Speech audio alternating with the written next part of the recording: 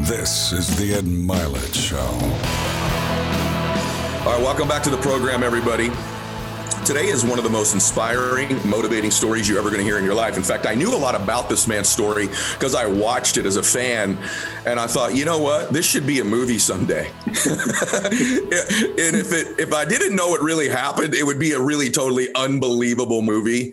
But it actually really happened. And the good news is now it is a movie coming out on Christmas Day, American Underdog. And it's about the man that's my guest today and the just absolutely incredible story of Kurt Warner. So, Kurt, welcome to the program, brother. Thank you very much. I'm excited to be on. As we were talking off air, my daughter's been a huge fan of your podcast and you for a long time. And so love that we get a chance to connect. I'm so grateful she connected us as well. Let me give you guys some background in case some of you don't know this. Let me just paint a picture for you. What if I told you that the man I'm speaking to today is a two-time NFL MVP, Super Bowl champion, NFL Hall of Famer, the quarterback of the greatest show on turf, and that I tell you that all of that was accomplished by somebody who did not even start in college until his senior year. And it wasn't exactly at Alabama. No offense. He was at Northern Iowa. So it's a good program, but it's not Notre Dame or Alabama or anywhere like that. And that person goes on to not get drafted into the NFL, gets cut a few different times, has to go to NFL Europe, plays in the Arena League. And that's the guy who produces the life and the career that I just described. It's mind-boggling. When I read that back to you, Kurt, even for you now as a Hall of Famer, does it still just shock you that this has happened in your life? Well, I mean, obviously there's part of you when you're going through some of those steps to go, okay, you don't know what the future is going to look like, but you definitely don't think it's going to look like that, much of the time. But by the same token, Ed, what I would say is that when everybody else was looking at the guy that sat on the bench for 4 years, or the guy that was cut, or the guy that was working in a grocery store, what I was looking at is, okay, when I did play 1 year in college, I was the player of the year in my conference. When I played 3 years in arena football, we went to 2 championship games, and I was the best quarterback in the league for 3 years. The same in NFL Europe. So when everybody else was looking at the circumstances that surrounded me, what I was looking at was, what do I do when I've got a ball in my hands? And so that to me is really what kept me going. And that's really, in my mind, what defined me. It was more, I'm just not getting the opportunity. Nobody's ever shown me that I can't do it. So there's nothing in my mind that's going to tell me I can't do it, no matter what anybody says. The problem was, as there was a problem with, a lot of people, is you're going through life and you're just like, I just need that opportunity. Somebody give me that opportunity. And I was fortunate that although it was a little later in the game and after going through some different obstacles, I was given that opportunity. And when given that opportunity, I believe, because I believe that stuff about myself, I was able to take that opportunity and run with it. Unbelievable description of it, because I think people are listening to this right now. This is such a Christmas gift for my audience to have you. And by the way, guys, I'm not a movie promoter. Go see the movie. It's something you can see with your children. And it's a true story, right? But, I have to say to everybody listening to this, if you have a dream in your life and right now you're just lost and nobody else sees it and it just doesn't seem to be clicking, Kurt Warner is a story that you got to listen to. Stay to the end of today's show because we're going to go through all kinds of different circumstances that he had to face and what he was thinking when he went through them. Stay with us today because I think it's going to inspire you beyond belief. So I want to go back a minute because that sounded good what you said, right? And I get that. But you go, look, did you have self-doubt though, Kurt? I mean, like, you had a coach literally say to you, I'm watching the preview clip of the movie. By the way, the guys playing Mike Martz and Quaid playing Vermeil, they're just like spitting images of these guys, right? But I'm watching the clip. And did you legitimately have a coach tell you, one of your own coaches say to you, hey, you should be thinking about your post-football life? He literally said this to you? Yeah, definitely. Because there was different steps along the way that, as a kid, everybody has the dream like, oh, yeah, I play football now, so I'm going to be an NFL superstar. And sometimes you need people to step into your life and go, dude, that's not in the cards for you. Now, you have to be realistic about where you're at. And once again, I don't know where he was at and what he was looking at when he said that. But, when you're at it, like you said, you're at a smaller school, at that time, 1AA school in Iowa, and you can't even get on the field, right. Sometimes it's like, hey, dude, get a dose of realism right here. Like, I don't know why you think this is still going to happen for you. And I think that was the mindset, was just, you're not doing the things you have to do in this moment to think that you're going to have a career in football. And great story, when I was in college, I remember, being on the bench for those 4 years. And, I looked at myself and I thought, man, I'm more talented than the guy in front of me. Like, why can I not get on the field? In college, you have a spring game here or there, different times when even the backups get a chance to compete. And when I competed in those games, I was like, I was better than the guy in front of me. So I really couldn't grasp why I couldn't get on the field. And so I had a friend on the team that was a little bit older and had a better relationship with the coaches. And I just asked him, do you mind just going to the coaches and just asking them, what am I missing? Like, what am I not doing to get on the field and get this opportunity that I feel like I deserve? And I'll never remember him coming back to me and saying, well, the coaches said, you're not very good in practice. And, my first thought was kind of like Allen Iverson, as we've all heard the rant, like, are we really talking about practice? Like, practice. When I get under the light, I'm really good, but you're talking about practice? And that was my initial mindset. Like, you got to be kidding me. That's just an excuse. But then the more I thought about it, Ed, the more I thought to myself, 99% of, the impression that we leave on people is in practice. Because especially when you talk about football, I mean, we play, high school, you play 10 games, college, maybe 11, NFL, 16 days a year. You get a chance to get under the lights and show people what you can do under the lights. We prove to people who we are in practice. I think I have 7 kids myself. And so I can get up on my soapbox and preach to my kids, and, when I'm passionate about something. But there's no doubt that they take more from what I do on an everyday basis. How I love their mom, how I treat, their siblings, how I go about my job, is that, it's not just about what I do in that one big moment. It's about what do I do every single day? And I never really thought about life that way. To me, it was like, oh, turn the lights on and I'm really good. I'm really good in that moment. But if nobody gets a chance to see that, or, maybe more importantly, to me, it was the coaches going, why should we trust you? Like, we don't see you doing anything on a daily basis that makes us say, oh, let's give him the ball and let's let him lead our team. And that was really the point in that clip in the movie of the coach saying that, like, dude, I don't know what you think you're showing us on a daily basis, but it's not anything that's going to lead you to playing in the National Football League. But that was a eye-opening moment for me to go, gosh, that makes so much sense. What a huge lesson. I got to show my teammates what they can expect from me every day in practice. When we go into the weight room, I've got to let the coaches know when I show up for meetings or I show up for preparation, or even if I'm running the scout team, this is what you're going to get every time you see me. This is what you're going to get in, the moments when nobody's watching. And this is what you're going to get in the moments when everybody's watching. And I never really, looked at it that way before that. I was one of the talented guys. I could throw the football. Just put me in the game and I'll show you. Yep. And they were saying, no, show me now. Show me before I put you in the game. And isn't that so true in every situation? I mean, any, big time situation you're in, somebody's not just going to go, oh, here's the keys to the car. Let's see if you can drive it. They want you to show them all the different things you're going to do behind the scenes to let them trust you by giving you the keys to the car.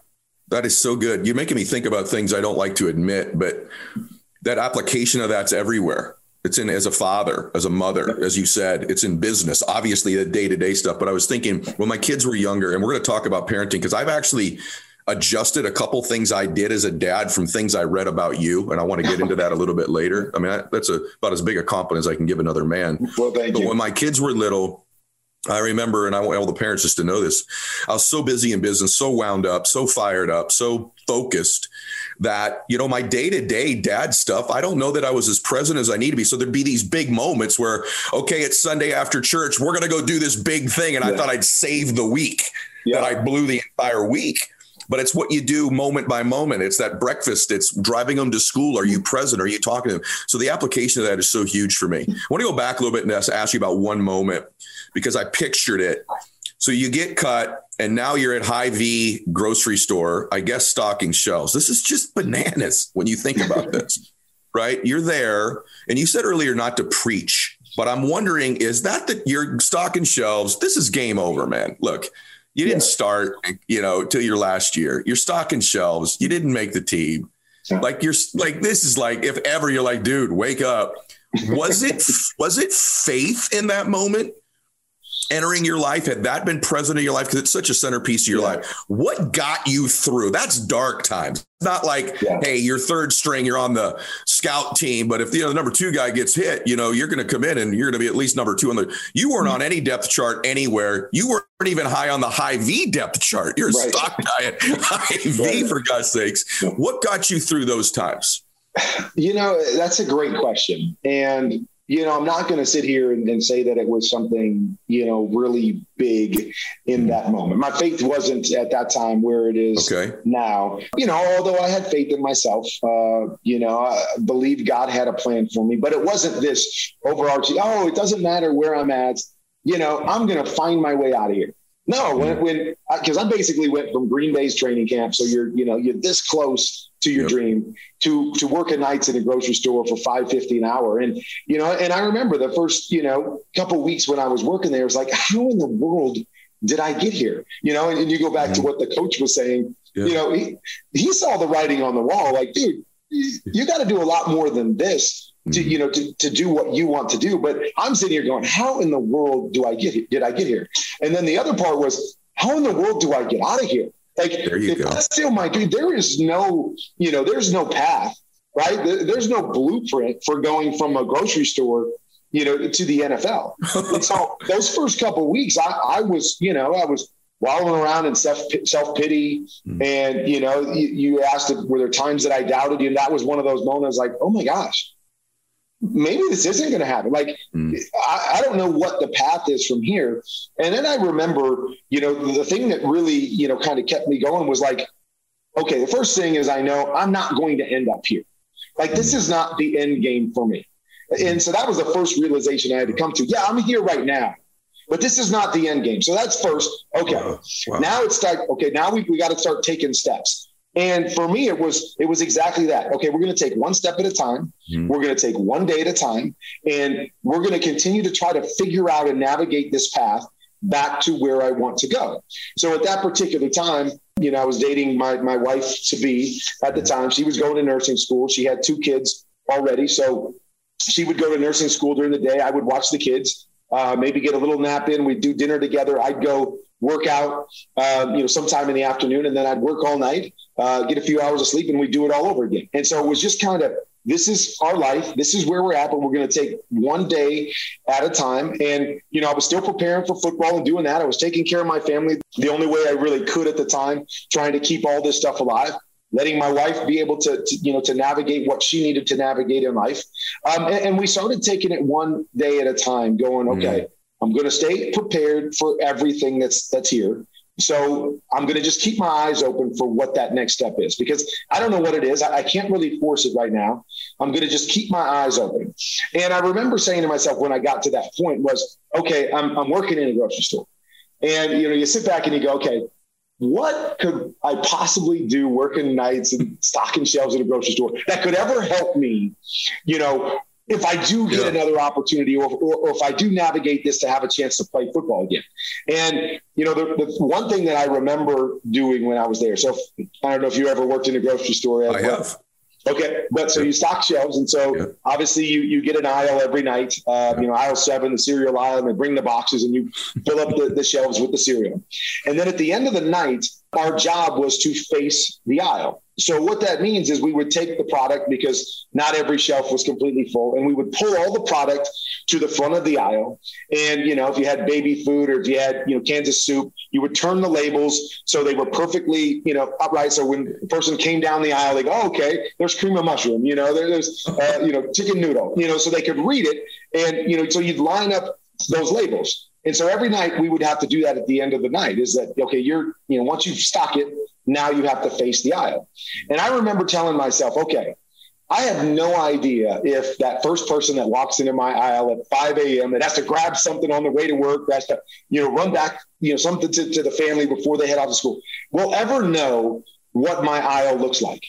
But I always told myself, when I leave this store, I will have the best faced aisle in this entire story. It will be pristine. I will make sure every label is lined up perfectly. And to me, I don't know if anybody ever recognized it, but I did. Yeah. It was something that got instilled in me to say, okay, here I am. I'm in a place I don't want to be. I don't know how long I'm going to be here. But while I'm here, I'm going to do something the best that I can do. I am going to shape my mindset to go everything I do, be great at it. And it was something that started in the grocery store that really would shape how I, did everything moving forward. Is that now I don't do a lot of stuff. I don't have a lot of hobbies. But the things I do, I want to be really, really good at them.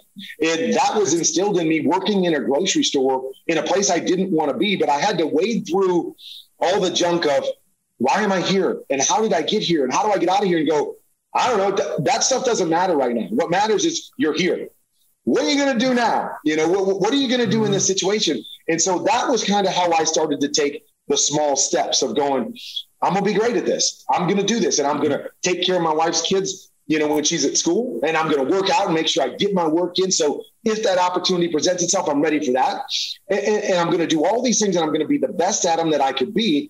And I believe being able to shift my mindset away from the circumstances and onto what I could do or what I could be in that moment really, spearheaded me to be able to start taking the steps up that mountain, to climb my way out of, this situation that I found myself in. My gosh, my hairless arms have goosebumps. I don't ever say that. I didn't know we were able to be this good today. Here's why this is so good. I'm sitting here going, I want my kids to be listening to this right now. I'm dead serious, everybody. That's what I'm thinking. And that lesson of how you do one thing is how you do everything was instilled in you there. And just be great where you're planted. Greatness becomes a habit. Excellence becomes a habit. And I'm listening to you, brother. And I'm like, just for you guys all to know, and I want you to watch the movie, so I'm not going to give away the entire part of the story, but a lot of you know it. But I'm really glad it's coming out now because there's a generation younger than you and I, Kurt, that don't know you. They know Brady was a 6th-round draft pick and blah, blah, blah. Which, and by the way, I love Tommy. It's an unbelievable story. This is 1,000 times better story if you go through it. Because for me, the 5 best quarterbacks I've ever seen play football, Kurt Warner's in that conversation for me. And Joe Montana's a friend of mine. I know Tommy pretty well. Peyton's been at events of mine. I'm talking about, for me to picture this man dialing in the can of soup to face correctly and to know that a few years later, guys, I'm in Atlanta at the Super Bowl watching this man win a Super Bowl against the Titans is just hard to fathom for me. It blows my mind. Now, what I want to ask you about, though, so people have these failures, right? And they have this imposter syndrome, I don't belong. And you just had to overcome all these different things. Then you make the team with the Rams, your second string. A lot of people are picking them to win the Super Bowl that year, not because of you, but because of Trent Green, who's the starting quarterback. You got Isaac Bruce, you got the greatest show on turf, you got March as the coordinator, Vermeil. The team looks like it's going to be something pretty special. You have my dear friend, Marshall Faulk, who's one of your best friends. And then I remember when Green got hurt, and it wasn't like, all right, they lost their starter. It was like devastation. It was like, I was watching it live, actually. I was like devastation. Like, oh, the season's over. Was that the tone in the locker room? Because they're like, all right, we're turning this guy Warner. I remember them going, Warner? Who the heck is Kurt Warner? I don't remember who it was. It was someone on CBS is like, they went to him for an analysis. Like, I don't know anything about this guy. I don't know anything about it. Did the team rally initially, or was it like, oh crap, and then finally rallied around you once you started to, or had you already shown them everything in practice that they needed to know? Well, there's a couple things here. I mean, obviously, your teammates and we all have next man up and we're going to fight through this and we're going to go. And so, to a degree from the outside, there wasn't that big sigh, or I didn't walk into the locker room and everybody's, crying and going, oh my God, it wasn't that. But yeah, you could feel it. I mean, Trent was playing great football. I mean, I'm not going to sit here and like, a big part of our hope was pinned to Trent Green, who was playing great, that understood our system and was tearing it up along with all these pieces. So when a guy like that goes down, I felt it, I felt like, oh man, like what a bummer for Trent, what a bummer for our team, just, outside of myself, because he was playing so well. And so, yeah, there was that sigh from everybody, and you could feel it. And the bottom line though is I got it. I mean, I get it. You know, nobody knows who I am. Nobody knows how good I can be. It was natural for everybody to take that deep breath and kind of go, oh man, the fate of the Rams, here we go again. You know, the curse of the Rams, here we go again. So I didn't, you know, that wasn't something that I was like, oh my gosh, they don't believe in me. Yeah, I get it. You know, I was realistic from it that I know they don't know what they don't know. They don't know if I'm any good or not. I remember doing an interview actually about 3 or 4 weeks into the season. And, you know, all those weapons you talked about, Marshall and Isaac and Torrey and, you know, and all the guys, Oz and Ricky and all those guys, we all sat down. So kind of all my weapons and myself sat down in an interview. And I remember, you know, the interviewer asking them, okay, did you guys know? You know, and I thought, okay, this is going to be interesting. Like, is everybody going to say, oh, yeah, we knew, right. Oh, yeah, we knew he was going to be great. What are they going to say? And so they asked him that question. And I remember Marshall answered and go, you know what? We thought Kurt was awful because in practice every day, you know, Coach March would just yell at him and would ride him. Every time we got into film, we thought, my gosh, this guy can't play because, you know, that's all they heard when it came to me was, Coach is yelling at him. Coach, this guy must not be any good. And so that obviously lends itself to, oh, Trent gets hurt. And all we know is this guy that gets yelled at every day. Oh, man, here goes our season. So they even said we didn't think he was any good simply because of what we heard every day in practice. And, you know, so it was, you know, kind of, you know, one of those ironic moments that I understood it. You know, you always want people to believe in you, but I understood why they didn't. You know, I wasn't upset or, you know, it wasn't one of those moments like, bro, I went home to my wife and like, I can't believe these guys don't believe I can do it. You know, it was just like, I got to go show them just like every other time. I get it when an announcer says, oh, their season's over because Kurt Warner's taken over. Why would they think anything different? Why would anybody go, oh gosh, yeah, this guy did really well in arena football, so he's going to tear it up in the NFL. I just looked at it as like, okay, here we go again. This is my moment. I've been waiting for this moment forever. They don't need to believe in me right now. I need to prove to them that they can believe in me. That's what life is all about. It's about proving to them because, you know, we're all thrown into moments where it's like, okay, here, I'm going to trust you with this. I don't trust you yet that I think you're going to be great at it, but I'm going to give you the opportunity. Now you've got to show me. You've got to prove. I mean, how often do we do that with our kids? Right? You know, at some point you got to go, all right, here's the keys to the car. I'm not convinced that they're going to come home safe. I'm not convinced, you know, but at some point you've got to let them go and prove it to you. And that was my moment is that, you know, those guys didn't necessarily believe, but it didn't stop them from going out and doing their job and doing their job well to make my job easier and allow me to play to what I did. And so, yeah, that was one of those moments where, you know, everybody said the right things. You know, Coach Romeo, we'll rally around Kurt Warner and we'll play good football. That. You know, and I always joke that he was saying it through tears.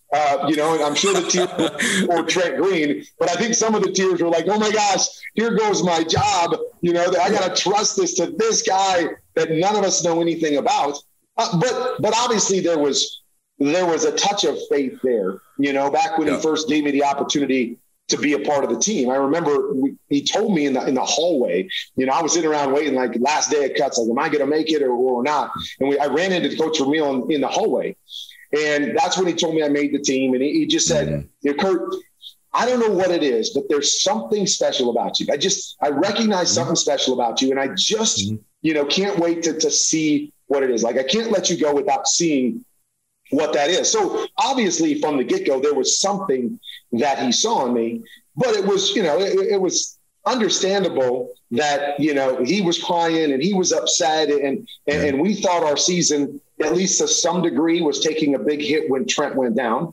And I was okay with that because I knew it was always going to come down to, okay, you might get one game, you might get 2 games, but here is your moment.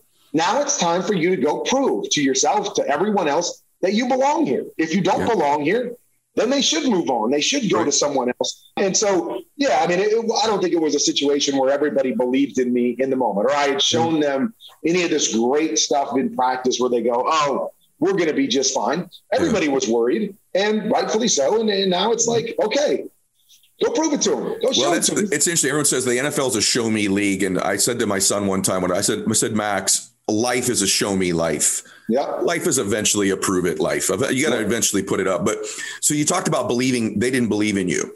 You talk about tears. If you guys know Dick Vermeil, there's tears a lot, right? More than a normal head coach. There's a lot of emotion there. But I want to go to, listen, there's people chasing their dream right now. People always ask me, the athletes I work with that I coach, what do they want from you when you're working with them on their mental game? Like, really, they're all athletes, candidly, they want more confidence. And I mean, real confidence to execute. It has to be, they can be humble and have humility like Brady shows or that you showed. But the truth is, underneath there's going to be a confident dude, and to perform under pressure, to execute. And this combination, what I'm curious about is I see people that, they've got this dream, they start to do something, they're making progress. Then there's the setback. That's the defining moment. And so I want to ask you about that. You got a coach who's in tears. Mart is beating the heck out of you all through camp. He says he did it intentionally. I don't know that I always buy that, but he said intentionally they were putting you under pressure to see what you were made of. You were stocking shelves. You had been sort of overlooked all your career. Now you're playing well. But then what happens in a game, maybe there was a game where you threw 3 picks or you threw 4 picks or something happened. And then that first shot of reality happens on your way to the dream. Every entrepreneur can get this, everybody. And then you're like, maybe they were right. Did that moment ever happen for you where you're like, I'm cruising, I'm doing well, adversity, maybe I am a fake? Did that ever happen? It didn't. I think it's one of those things. And again, we know this in life is that, we have to define ourselves by who we are the majority of the time, and especially in sports, right? Business the same way. Every deal is not going to be a home run. Every game is not going to be 300 yards and 3 touchdowns. It just doesn't work like that. Mm-hmm. But you have to realize in the moment, okay, what happens in that moment to take me down that path? I think, to me, if you know what you're doing and you're good at something, I could always look at the film and go, gosh, that's why that game got off the rails. That's what I did there. That's not going to be what I do most of the time. That's not who I am. It's just sometimes you have those moments. So we're in sports. I mean, I think it's a great analogy is that you have those games. Everybody does. Nobody plays. I mean, you talk about Tom Brady, right? Best player that ever played in the National Football League. He's had some clunkers. He's lost some Super Bowls. He's at multiple. I mean, we all have those games. It's really about how you define yourself and how you see yourself and what you do in those moments that really, really, to me, define who you are. So when you have one of those off days or you have one of those periods that aren't going, you're in a slump, you never let that go, oh, that's who I am. No, I never had that moment. I was like, no, I know who I am. I know what I'm capable of. Yeah, we had some, games. We go look at the NFC Championship game, right? The NFC Championship game, we win 11-6. It's the greatest show on turf, the best offense ever. I can't do anything. We can't put any points on the board at all. And, and so you play a game like that, and then you got to turn around because we're fortunate to win that game. And you go, okay, are we going to let that game, be what we are in the Super Bowl? Or are you just going to go, no? That was a game where the other team was really good, which sometimes happens too. Sometimes you give credit to the other side because your opponents are really good. So you give credit or you say, man, I really screwed up a couple plays. Yeah, that was really, really bad there. Don't let that happen again. And in your mind, I'm not going to let that happen again. That's not how I'm going to play the game. And so I never really had those moments, even later on in my career. And again, I probably let you go later, but later on when I got cut by a couple teams, when other people were saying, oh, he's not that same guy, even in those moments, I thought they don't know what they're talking about. Show me why I'm not that guy. Show me what you're saying. And don't just say something, prove to me that I'm not that guy. And you're going to have to prove it to me before I'm going to believe it.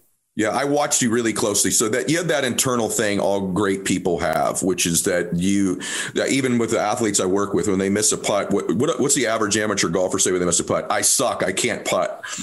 What I teach my pros to say when they miss putts, this may sound stupid, but their internal dialogue is when they miss a putt, I literally have them say, that's not like me. That's not like me. Literally, it's a behavior that's not like them, that it's out of character to have played that way.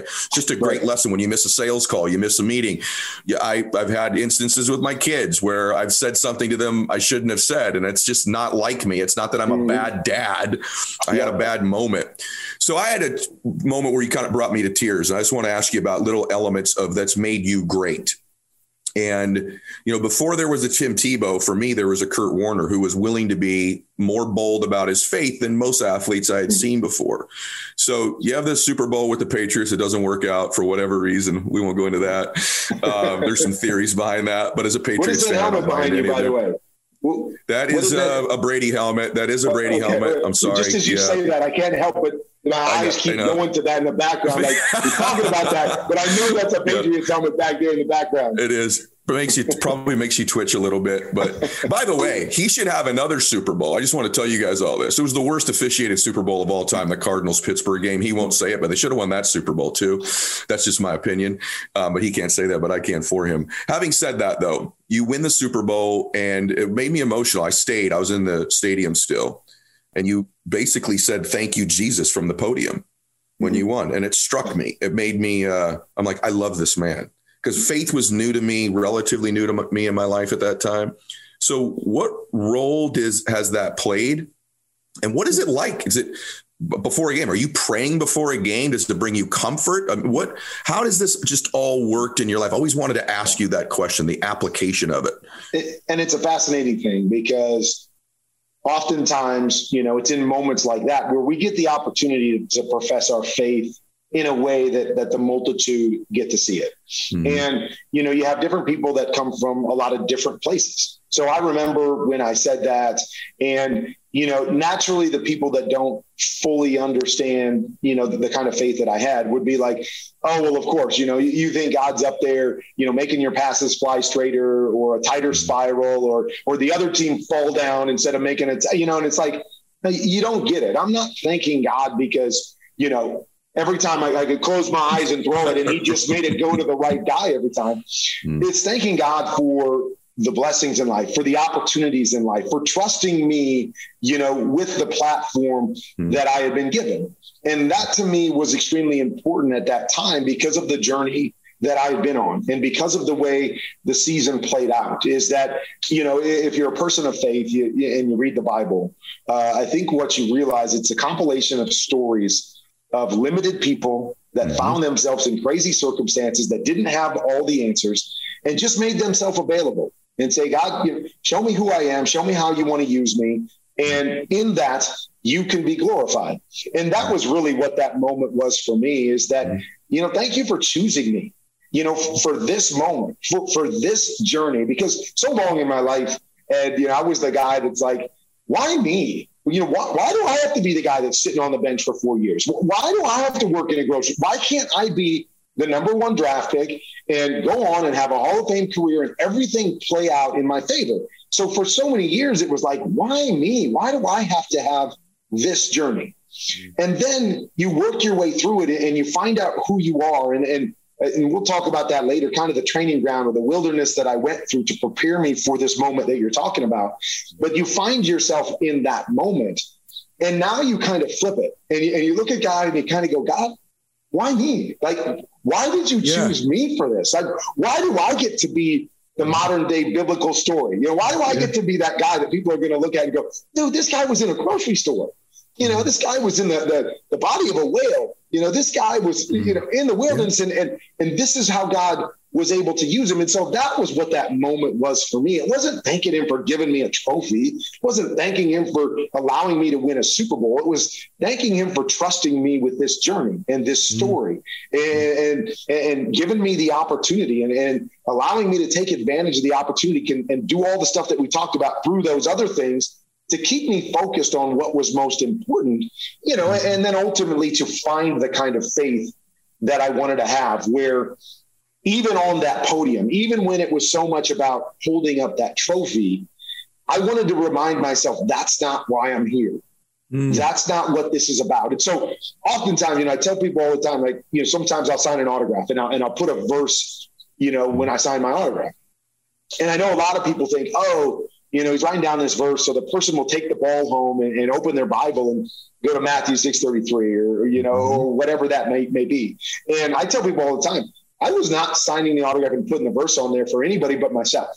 When I signed and put those verses on there, it was a reminder to me that here I am. Somebody wants my autograph. Like somebody wants me to sign a football.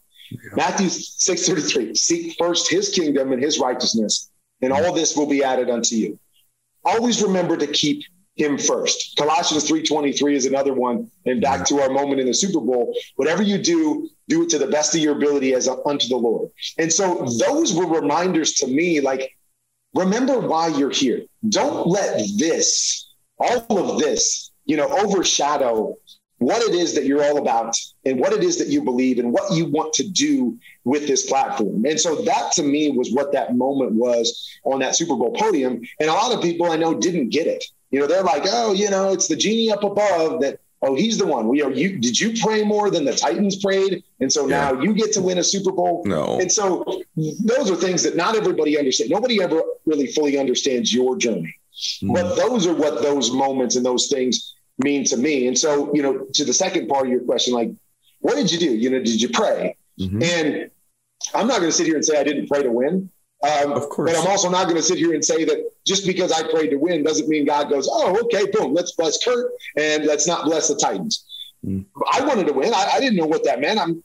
Here's this God that I believe in, that I know is all powerful. And God, hey, I'd like to win. This is what I like. I mean, that's what prayer is, isn't it? I mean, every time you pray, you hit your knees, you go, God, can you give me this? Can you protect my kids? Can you watch over me? Can you bless me in this way? So, yeah, I mean, I was going to, pray for those things.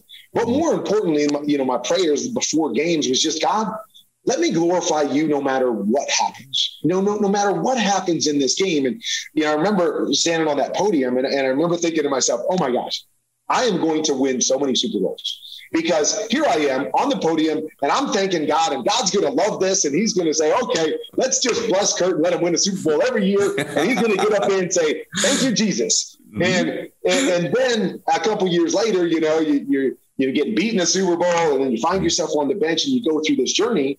And I remember when I was benched in St. Louis, and I remember a reporter coming over to me, midway through that year when I had been benched. And he just said, hey, I just want you to know, you have spoken more to me about who you are and what this faith is that we all watched, on the big screen, and we all watched on the Super Bowl. You have shown me more what this faith is that you believe in this year than you ever did when you were on the Super Bowl podium.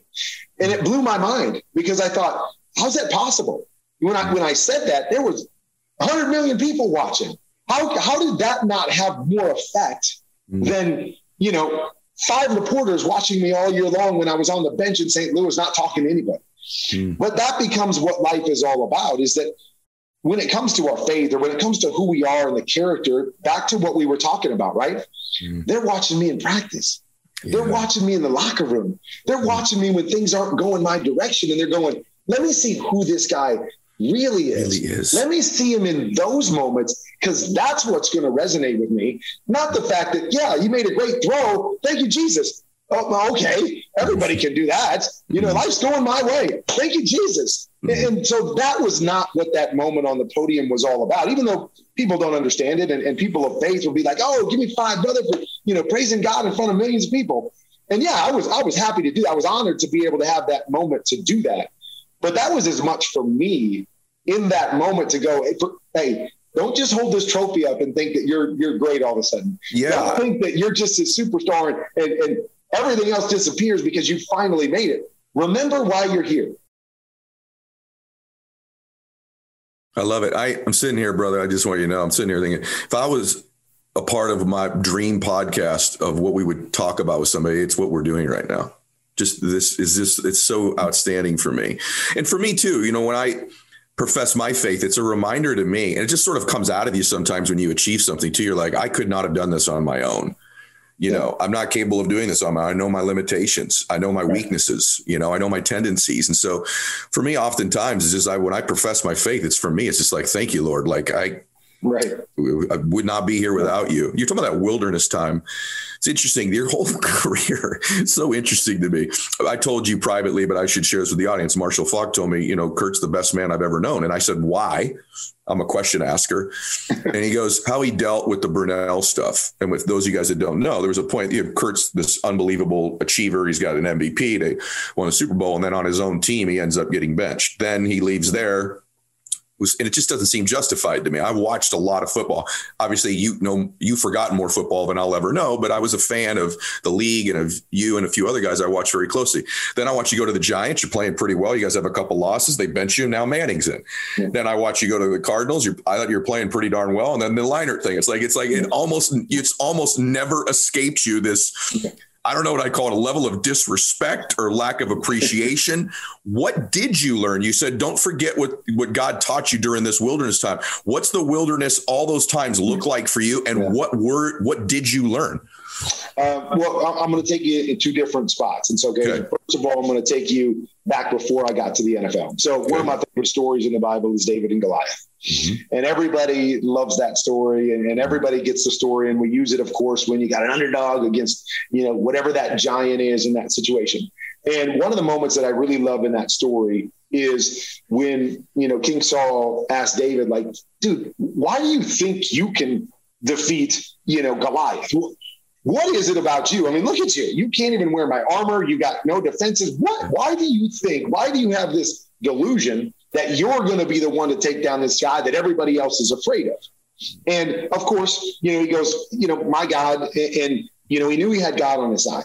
But what I love is that he goes, well, because when I was a shepherd boy and when, a lion came to take care of, to take down my flock, I was able to defeat that lion. When a bear came to take my flock, I was able to defeat that bear. And so, maybe they aren't as big as Goliath, but every time something came about, I was able to overcome it. I was able to defeat it. So why is this any different? Oh, yeah, it looks a little bit bigger.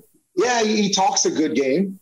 But that's what you learn in the wilderness. That's what you learn when you're tending flock in those different situations. And so that's what I was telling you earlier is I looked at it. When I did play that 1 year in college, I took down that lion. When I played those 3 years in arena football, I took down that bear. So I know this is the NFL, and I know it's bigger and badder and everything than everything else. But God's shown me and has been faithful through it all and shown me that I'm capable of defeating everything that comes in my path. Why not this one? So that was a tremendous lesson that I learned through the first part of the wilderness. So good. And then, you talk about the second part. And the second part was probably more difficult because, just from the standpoint that, 2 Super Bowls in 2 years, 2 MVP or in 3 years, two MVPs in 3 years.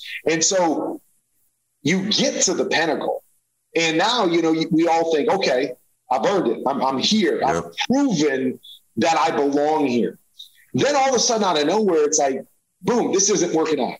And, and then you go to the Giants and it starts well. And then that's not boom. And then they change. And then you go to Arizona, same kind of thing. It starts well. And you're just kind of like, whoa, what's happening here? Like, what is going on here? And, and it was really, really tough because, those are the moments where you really have to fight. Why is this happening? Like, what's going on? Am I missing something? Because that was probably the biggest time in my life when you talked about the doubt. That was when the doubt really crept in. Like, man, I don't feel like I'm any different, and I go out I feel like I can play as well as I ever have. But everybody's now sees me and the perspective on me is completely different. But I'm going to trust God. I'm going to trust God that he's got me here. I don't know what that means. I don't know what it's going to look like at the end of the day, but I'm going to trust God. What true faith is going, hey, whatever my circumstances are, I still have this relationship and I still want this relationship. I mean, I still want that person to lead. It's like in a marriage, right? Man, every day is not good. There's moments where my wife's not talking to me for a few days and I'm sitting here going, oh man, where are we going with this thing? But I always say to myself, but there's nobody I'd rather do life with than her. Even when we disagree, even when we argue, I only want to do life with her. And that's how I looked at my faith is, man, I don't care where you take me. I want to do life the way you want me to do. I want to impact people through this journey that you've given me. And, as you go through that, that's kind of what I was always preaching to myself is just stay faithful. And then sure enough, here comes Arizona. I go to Arizona and when I go to Arizona, everybody's going, are you kidding me? You're going to go get Kurt Warner? His best years are behind him. There's no chance this guy's going to do anything. And then I'm joining a team where everybody looked at me and go, well, I mean, I know your best years are ahead of you, but don't go to Arizona. I mean, I remember having a conversation with Dick Vermeil, and he's like, "You're not really considering Arizona, are you? Like, go there. That's like the graveyard because, you know, the way that the organization was and the culture within that place." And, you know, I looked at it and go, you know, this kind of feels like a perfect marriage. Here's a guy that nobody's, you know, expects anything from it. The guy that's not going to ever do anything the rest of his career. Why not join a team that nobody expects anything from? That there's no way these two things together will ever work. Right? I mean, you put two bad things together, there's no way that two negatives equal a positive. And I remember thinking to myself, and this just feels like a situation that God can use in a powerful way. Like, this is what God does. He takes bad and he takes bad and he puts them together and mixes it up with a little bit of faith and, you know, and it just, and so, you know, when I look back at my life, I look at it from those perspectives and those stories that I read. And once again, I look back and go, God, thank you for trusting me to be faithful in those moments, you know, because I do believe, and as weird as it might sound, is that I believe that there's some people that can handle the failures better from a faith perspective than others. And that's exactly what, you know, I believed going through it. And, you know, it was hard. You know, it's hard when people attack you and when people, you know, throw stones. And the natural thing is to want to pick up a stone and throw it back. But it was just, again, it was all those moments, you know, of prayer and kind of, you know, reading the Bible and just saying, you know, maybe this is our path. Maybe this is how we have the greatest impact on people is by having to be the ones that go through the stuff. Because somebody's got to go through the stuff, right? Somebody's got to show, you know, that it's not always gravy when you're following God, that it's not always a blessing, that there's going to be these wilderness moments. And oftentimes I think life is about what you do with those wilderness moments. And that ultimately ends up with where you go and what you become from there. Unbelievable. I'm sitting here thinking how good God is, by the way, that there's been different timing where you and I were going to be doing this. And then obviously your daughter connects the two of us. And I'm just realizing we're having this conversation the week of Christmas. Like, it's just, it's just, God's so good. I had Joel Osteen on recently. And we were talking about the Old Testament. He made a point to me that I thought was just really interesting. He goes, you know, everything, God basically creates everything in the dark times. Yeah. And I had really never thought about it before. He said, think about it. And he literally created the world from darkness to light. He said, it's interesting. A new day. You'd think a new day would start like when the sun comes up. Turns out a new day always begins in the dark. Yeah. And so new things are born. I'm just so grateful that we're talking about this during a time, because it's been a hard couple of years for people. And a lot of people can relate to what you're describing. They're in the wilderness season of their life. And so, guys, that's why, by the way, you talk about Ultimate Redemption. Yeah, they've made a movie about this. Go see the movie. I'm telling you, I can't, I literally cannot wait. I mean, I know most of the story and I can't wait. I don't think you know most of the story. Okay, maybe I don't. I'm excited. There's a lot in there I don't know. That's kind of the beautiful part is that, you know, this goes beyond just kind of the football journey. And it dives into, you know, story of my wife, story of my son. So it's got this title, American Underdog, and it's about a family of underdogs. And so that's where I think it's really going to resonate with people, is that you're going to come from a lot of different places and you're going to get a chance to be touched by this movie because there's different underdogs in different situations, just as you said, is that, I mean, how many people do you think are listening right now that 2 years ago would have said, oh, I'll never be an underdog? You know, I'll never find myself in the wilderness. I just won 2 Super Bowls or played in 2 Super Bowls in 3 years. We're good now. And then all of a sudden the pandemic hits and life hits. And all of a sudden it's like, holy cow, I never saw myself in a supermarket. And now what the heck do I do from here to get back to where I want to go? And so I agree with you. I think the timing of this movie is perfect because it is about that underdog journey and about that wilderness time. And I believe a lot of people find themselves in more of a wilderness situation now than they've ever been in their lives. You know what? I'm really glad you said that. And I've always been interested in your relationship with Brenda from a distance. So I know the fact that she had 2 young children. She was in the military. The guy kind of was a not really great dude that ends up leaving. You speak to your heart. You fell in love with her, and I'll let them see in the movie how you met and all that. But, you know, you were willing to take on 2 children that were not at that time yours. And it's just a really beautiful story. But since we don't have a lot of time left, I did promise the audience that I would talk a little bit about this beautiful family you built and the lessons I've learned from you. There's just the one I stole from you was this notion. I want you to talk about another one that when you go to a restaurant, that you have your family select another family that you're going to buy a meal for. So that's the one I just want to tell everybody that, spoiler alert, that I took, where when my family and I go to a restaurant, it's let's pick another family we're going to buy dinner for anonymously. And when we leave, just there's this gift that you leave. But there's another thing. I hope you remember that. I got to tell a good story that goes with that. Okay, please. We're running out of time. No, I want the time. Go, please go. This up. But so when I was at the Super Bowl in 2000, whatever it was, 2009 with the Cardinals. Okay. So we got down to Tampa, and your family comes in, later in the week. And I remember, going out to a restaurant with my family. We tried to sneak in the back and just, small group, having dinner. And as you said, that was another one of those things like, hey guys, let's keep our eyes off ourselves. We go to a restaurant, our kids would have to basically tell us, hey, we should pay for their meal. And we would say, okay, why? Tell me why you see that group. And so we were at dinner that night, and there was this huge family there. I mean, probably 30, 35 people. And it was so much fun to watch, the older kids taking care of the younger kids, and the families laughing and having a great time. And it was just a joy to watch from afar. Like, man, this is what, I want our family to be whenever, we grow up, and grandkids and everybody just enjoying it and taking care of each other. And so, like normal, it was like, okay, can we get the waiter over? And, we always try to do it in a way like, please don't tell them. And for whatever reason, it was so hard for our waiters to not tell people, like, how hard is it? Just tell them their meal's paid for and then just move on. But so we paid for their meal, and thought it was anonymous. And then, as we're walking out, one of the gentlemen, from the family comes over and just goes, hey, I want to thank you, for taking care of my meal. And I'm like, shoot, they blew it. And he said, I just want you to know, I'll be suited up on the other sideline on Sunday, because he played for the Pittsburgh Steelers. Really appreciate you taking care of my meal. I'm thinking, oh man, where's that check? Give me that check back. That's awesome. Again, it's sometimes how God works. That sense of humor. That at the end of the day, where we seem like opponents sometimes on the football field, we're all in this together, and it was such a beautiful moment. But it was just kind of how God played that out. So that is so awesome. But there's this other thing you do with the eyes. I'll let you tell it. I read your book to prep, and I'm like, oh my gosh, this is teaching such lessons to children. Why did I never think about this before? So would you just share this other lesson you do when you're in a restaurant? Because by the way, you can do it with anywhere with people, but this is beautiful and awesome.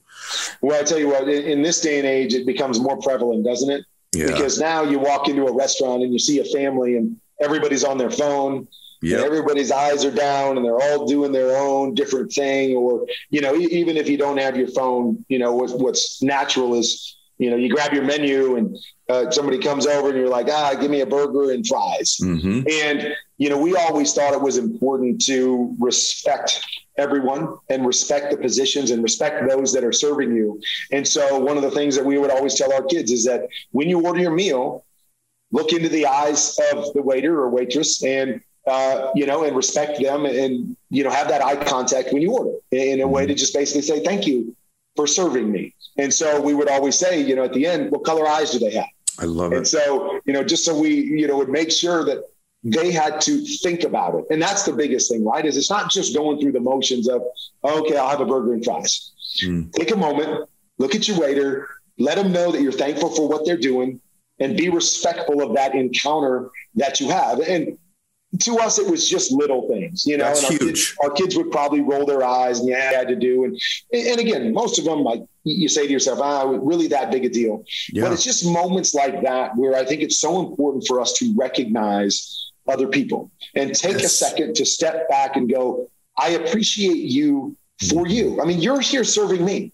You're here getting me my meal. And I'm fortunate that I can pay for my meal or pay for somebody else's meal in the restaurant.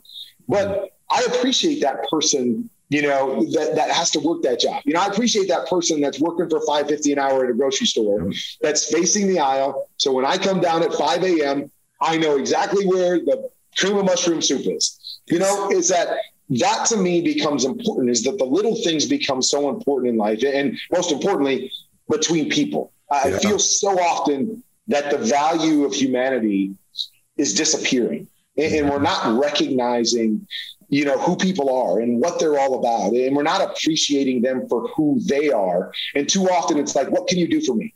Oh, you're here to get me my meal? All right, give me some burgers and fries and bring me a Coke and hurry up. Yeah. Instead of going, man, I don't know where they're at in life. I don't know what, but I'm appreciative that they're working that job and they're doing this for me. I appreciate the journey that they've been on. Let me stop for a second and listen to them instead of just tell them, what I need to tell them or what I want from them.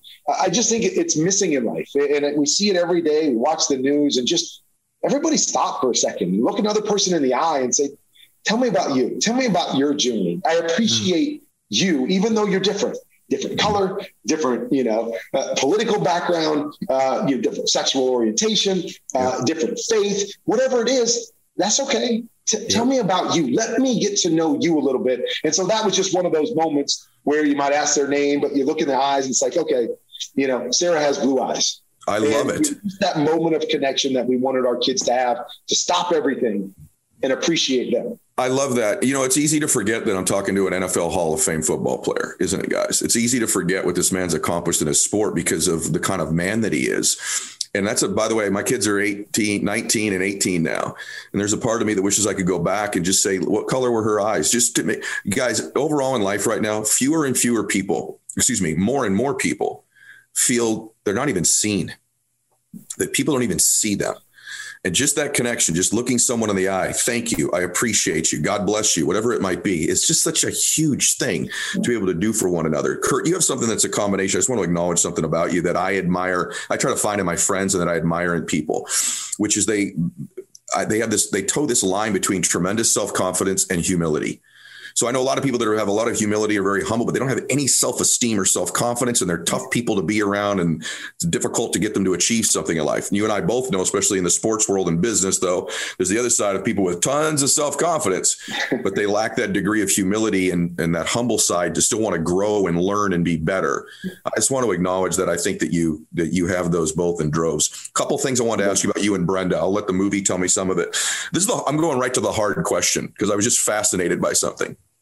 And by the way, it's probably changed, but I really researched, what do I not know about him that I want to know to do this? And so I've always watched Brenda. It's funny, when you played more than almost any player, they'd show your wife in the stands. So yep. Brenda was very well known when you were playing. It was probably a good thing and a bad thing because then all the fans could recognize her on the road, I'm sure, too. And I kind of just fell in love with her story and the parts that I know about it. But then I was researching, and you seem to have this beautiful relationship. You've 7 children. But in the interview that I watched, which is an older one, because this will help everyone in their relationships. Maybe you know where I'm going to go here. But she actually said in this interview, and you acknowledge, she goes, I don't always trust him. And what a real thing to say, by the way, and admit, especially when you're married to such apparently a godly man and a good man. But, you're an athlete. There's all those things of being an athlete. But then I think there's a lot of people that watch these that see marriages that seem perfect. Like, they trust each other. Everything's perfect. It's kumbaya. They go to church. They hold hands.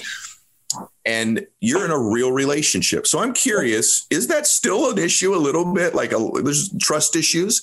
And how do you navigate that and love her through that? And it could be anything in a relationship that's not good. This is something pretty important for people to hear. And I hope they're still here listening or watching. That's still an issue, because my wife was cheated on in her previous marriage. Mm-hmm. And then, of course, as God sees fit, right? Oh, let me give you this guy that's going to be in the public eye, for the rest of your life. Let me give you this journey where he's going to be out traveling and on his own, and there's going to be temptation everywhere. And so, a lot of times she's like, really, she always jokes that, she asked for a guy that was going to be faithful, a guy that had a job, and a guy that was ugly, that no other woman would want. So that wouldn't be an issue. And so that's kind of, her line is because she knew that was going to be tough. Mm. And still to this day, there are times and issues when, of course, like anything else, when we've experienced something, there's moments where that rises back up. Mm. And it's like, I don't know. And it's been a hard part of our marriage is that I've got to have some sort of empathy to understand. I get it. Your eggs are in my basket. And I've asked you to trust me with your life and everything. She's given up a lot of her life to allow me to chase my dream. And so a lot of that's there. And so I understand, you know, when I'm gone or when something happens and her going, oh man, is this that moment again? Is it going to happen to me again? Is Kurt going to go a different direction? And so it has been an area of contention in our relationship because, you know, a lot of times I'll sit back and go, have I not proven to you yet? Yeah. Like after all these years, do you not trust me yet? And I think, you know, just like in every relationship is that, and Brenda has a great line in the movie, you know, even though it's earlier on in her life where she goes, you know, I'm a work in progress. And what I've realized in marriage is that we're both works in progress. So you know, there's things that I do that I could have done better that wouldn't make her not trust me. And again, that's not something that steps over the line, but it's just something that I didn't consider. Like, oh, you know, there was she's up in the stands and there's a female reporter down on the field and I know her. So I go over and give her a hug and whatever. And my wife sees that from up in the stands and she's like, okay, who's that? Like, what is that? And, you know, for me, it was like, well, no big deal. It was a friend of mine. I gave him a hug. It was nothing. It was innocent. But those kinds of things, like, I understand, you know, I could be more conscious of those things. That's the point. You know, I could talk to her. You know, one of the things, you know, early on is that when people would come up to take pictures, the natural thing is you put your arm around a woman and you smile and take a picture. And my wife just said, hey, do you mind just not putting your arm around her? Just have them come up and just keep your arms down and then just smile because, you know, I could see a picture sometime and now your arm's around another woman. And again, it could be very innocent, but those are things that, you know, that conjure up different thoughts for me based on my past. And so both of us going, you know, sometimes I got to go, can you just trust me in this? I just need you to trust me. And I know it might be hard for you, but I want you to know I'm going to be faithful. And then there's other times she asked me, hey, do you mind doing this? And for me, it's like, yeah, that's a little thing that I can do as we continue to work through this. And we're in this thing basically 30 years together, 24 years of marriage, and we're still works in progress. I love it. She still has some issues that it doesn't just disappear overnight. And a lot of that comes from because she is so into this thing. Like this is everything for her family, her kids, her marriage. She's all in. And so she doesn't want to have to go through that again. And so we have to navigate it, you know, for her. Yeah. I need her at times to kind of let go and go, I'm going to show you that I trust you. And she's gotten much better at that. And then I've got to be willing at times to go, okay, I understand that. I won't do that again. I'll work on trying to avoid those things and be conscious of where she's at in life. And that's, you know, that to me is marriage in a nutshell, is that, you know, we're all working through different things and we take things and analyze things different ways. And we got to communicate that and we got to both do our best on both sides and give and take a little bit. I love that you're willing to talk about it. I think that people, just a lesson from that is you've raised a beautiful family and continue to, and you guys are sort of a role model couple for a lot of people. I just think it's important for everybody to know, just because you have issues in your relationship, that's not necessarily a weakness. It can also be a place where you can actually express the most love for that person, is supporting them through some of those issues. It's easy to love them when you're dancing at a wedding together and everyone's dressed up and beautiful, but can you express love to them and concern and care through something that might not even make sense to you, but it's something they're carrying from something else? So that's why I wanted to make sure that got in there. And I guarantee you, even though I don't know most of it, one of the most amazing parts of this movie, I guarantee you, is going to be the dynamic between you and Brenda, her life, your life together. Okay. When you hear her story, I can't wait. That you will. But you know, just again, I know we're taking too much time, but what I love about our relationship is that she always challenges me. That, you know, oftentimes we think, I want a relationship that's easy. I don't. I want a woman that every day challenges me to be better, to do better, to think differently. And that's one of the reasons I fell in love with Brenda, and I'm still in love with her today. And yeah, sometimes it causes some friction, but I love that because she's not just saying, okay, you're good enough. I don't ever want to be good enough. I want to be the best that I can be. And she makes me better every single day.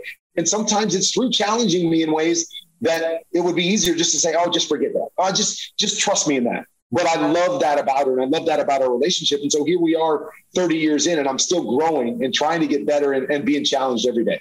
It's crazy. Right before this interview, I made a post about that on my Instagram, almost verbatim what you just said. And one of the things I said was that your life sort of becomes a totality of the expectations of your peer group. what they expect of you, the standards they hold. And the closest peer group you have is the romantic, intimate relationship that you're in, and then it extends to your friends. I don't want people around me all the time that just accept me as I am.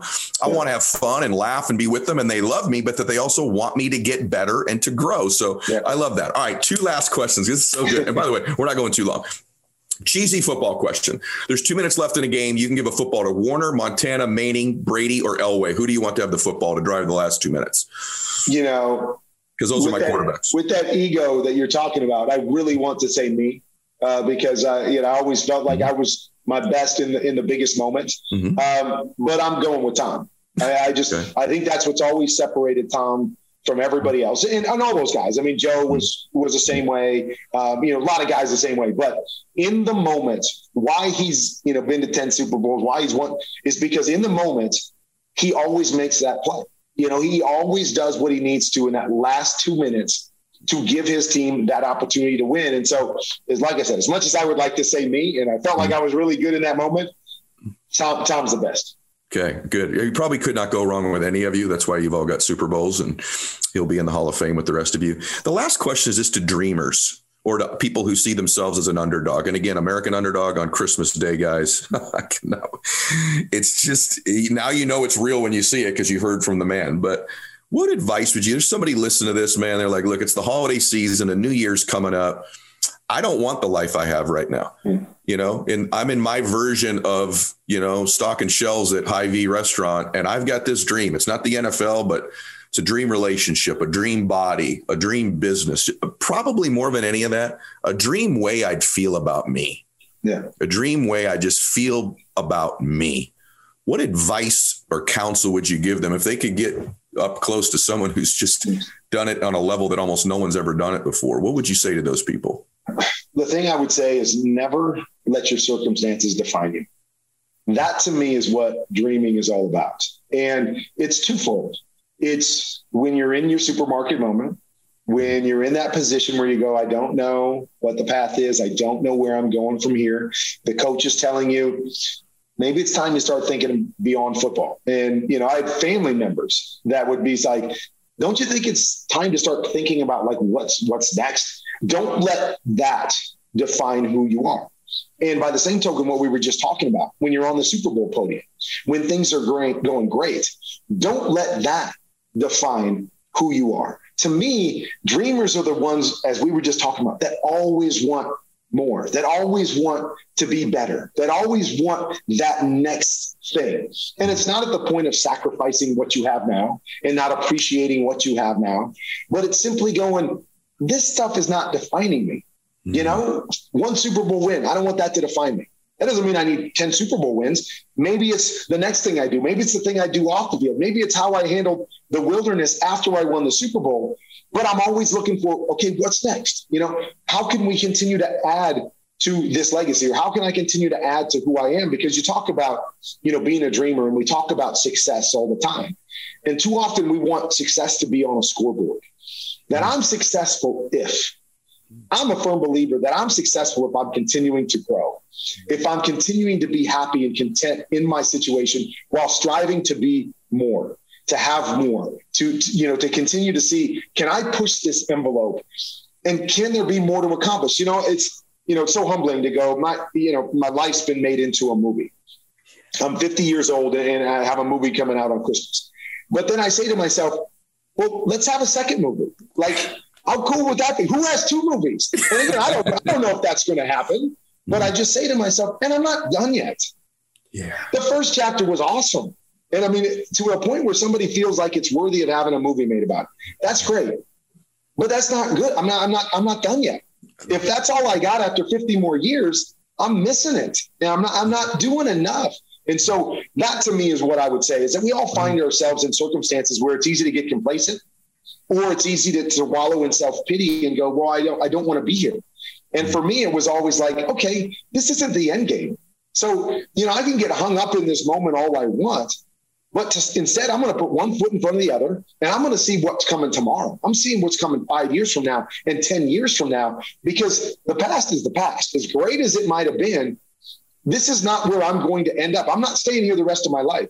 And so that's what I would say to all those dreamers, is that just don't let your circumstances define you, good, bad, or indifferent. So good. Keep going, keep searching, keep striving, because that to me is what makes us happy. That's what makes us content. That's what life is all about. It's just, I want to reach my potential. I want to reach my purpose. And I don't know if I have yet. You know, a lot of people would say, well, you got a movie about you. You did it. You're there. And I'm saying, well, maybe that's not the movie that I want at the end of the day. Maybe that's not all there is to the story. And so that's, I think, the piece of advice I would give to everybody, no matter where they find themselves right now.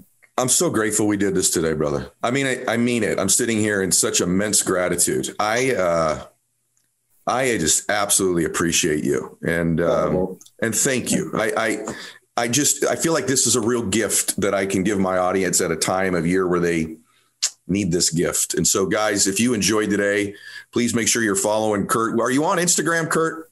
I am. I don't do as much on Instagram, but Kurt 13 Warner, really on all those different platforms is where I'm at and what we're doing. Okay. And go see American Underdog and share this. This is the time of year where you share an episode like this, everybody, and it'll bring inspiration and a whole bunch of tactical information to people that you love and care about as well. So God bless all of you. Max out. This is the Ed Milet Show.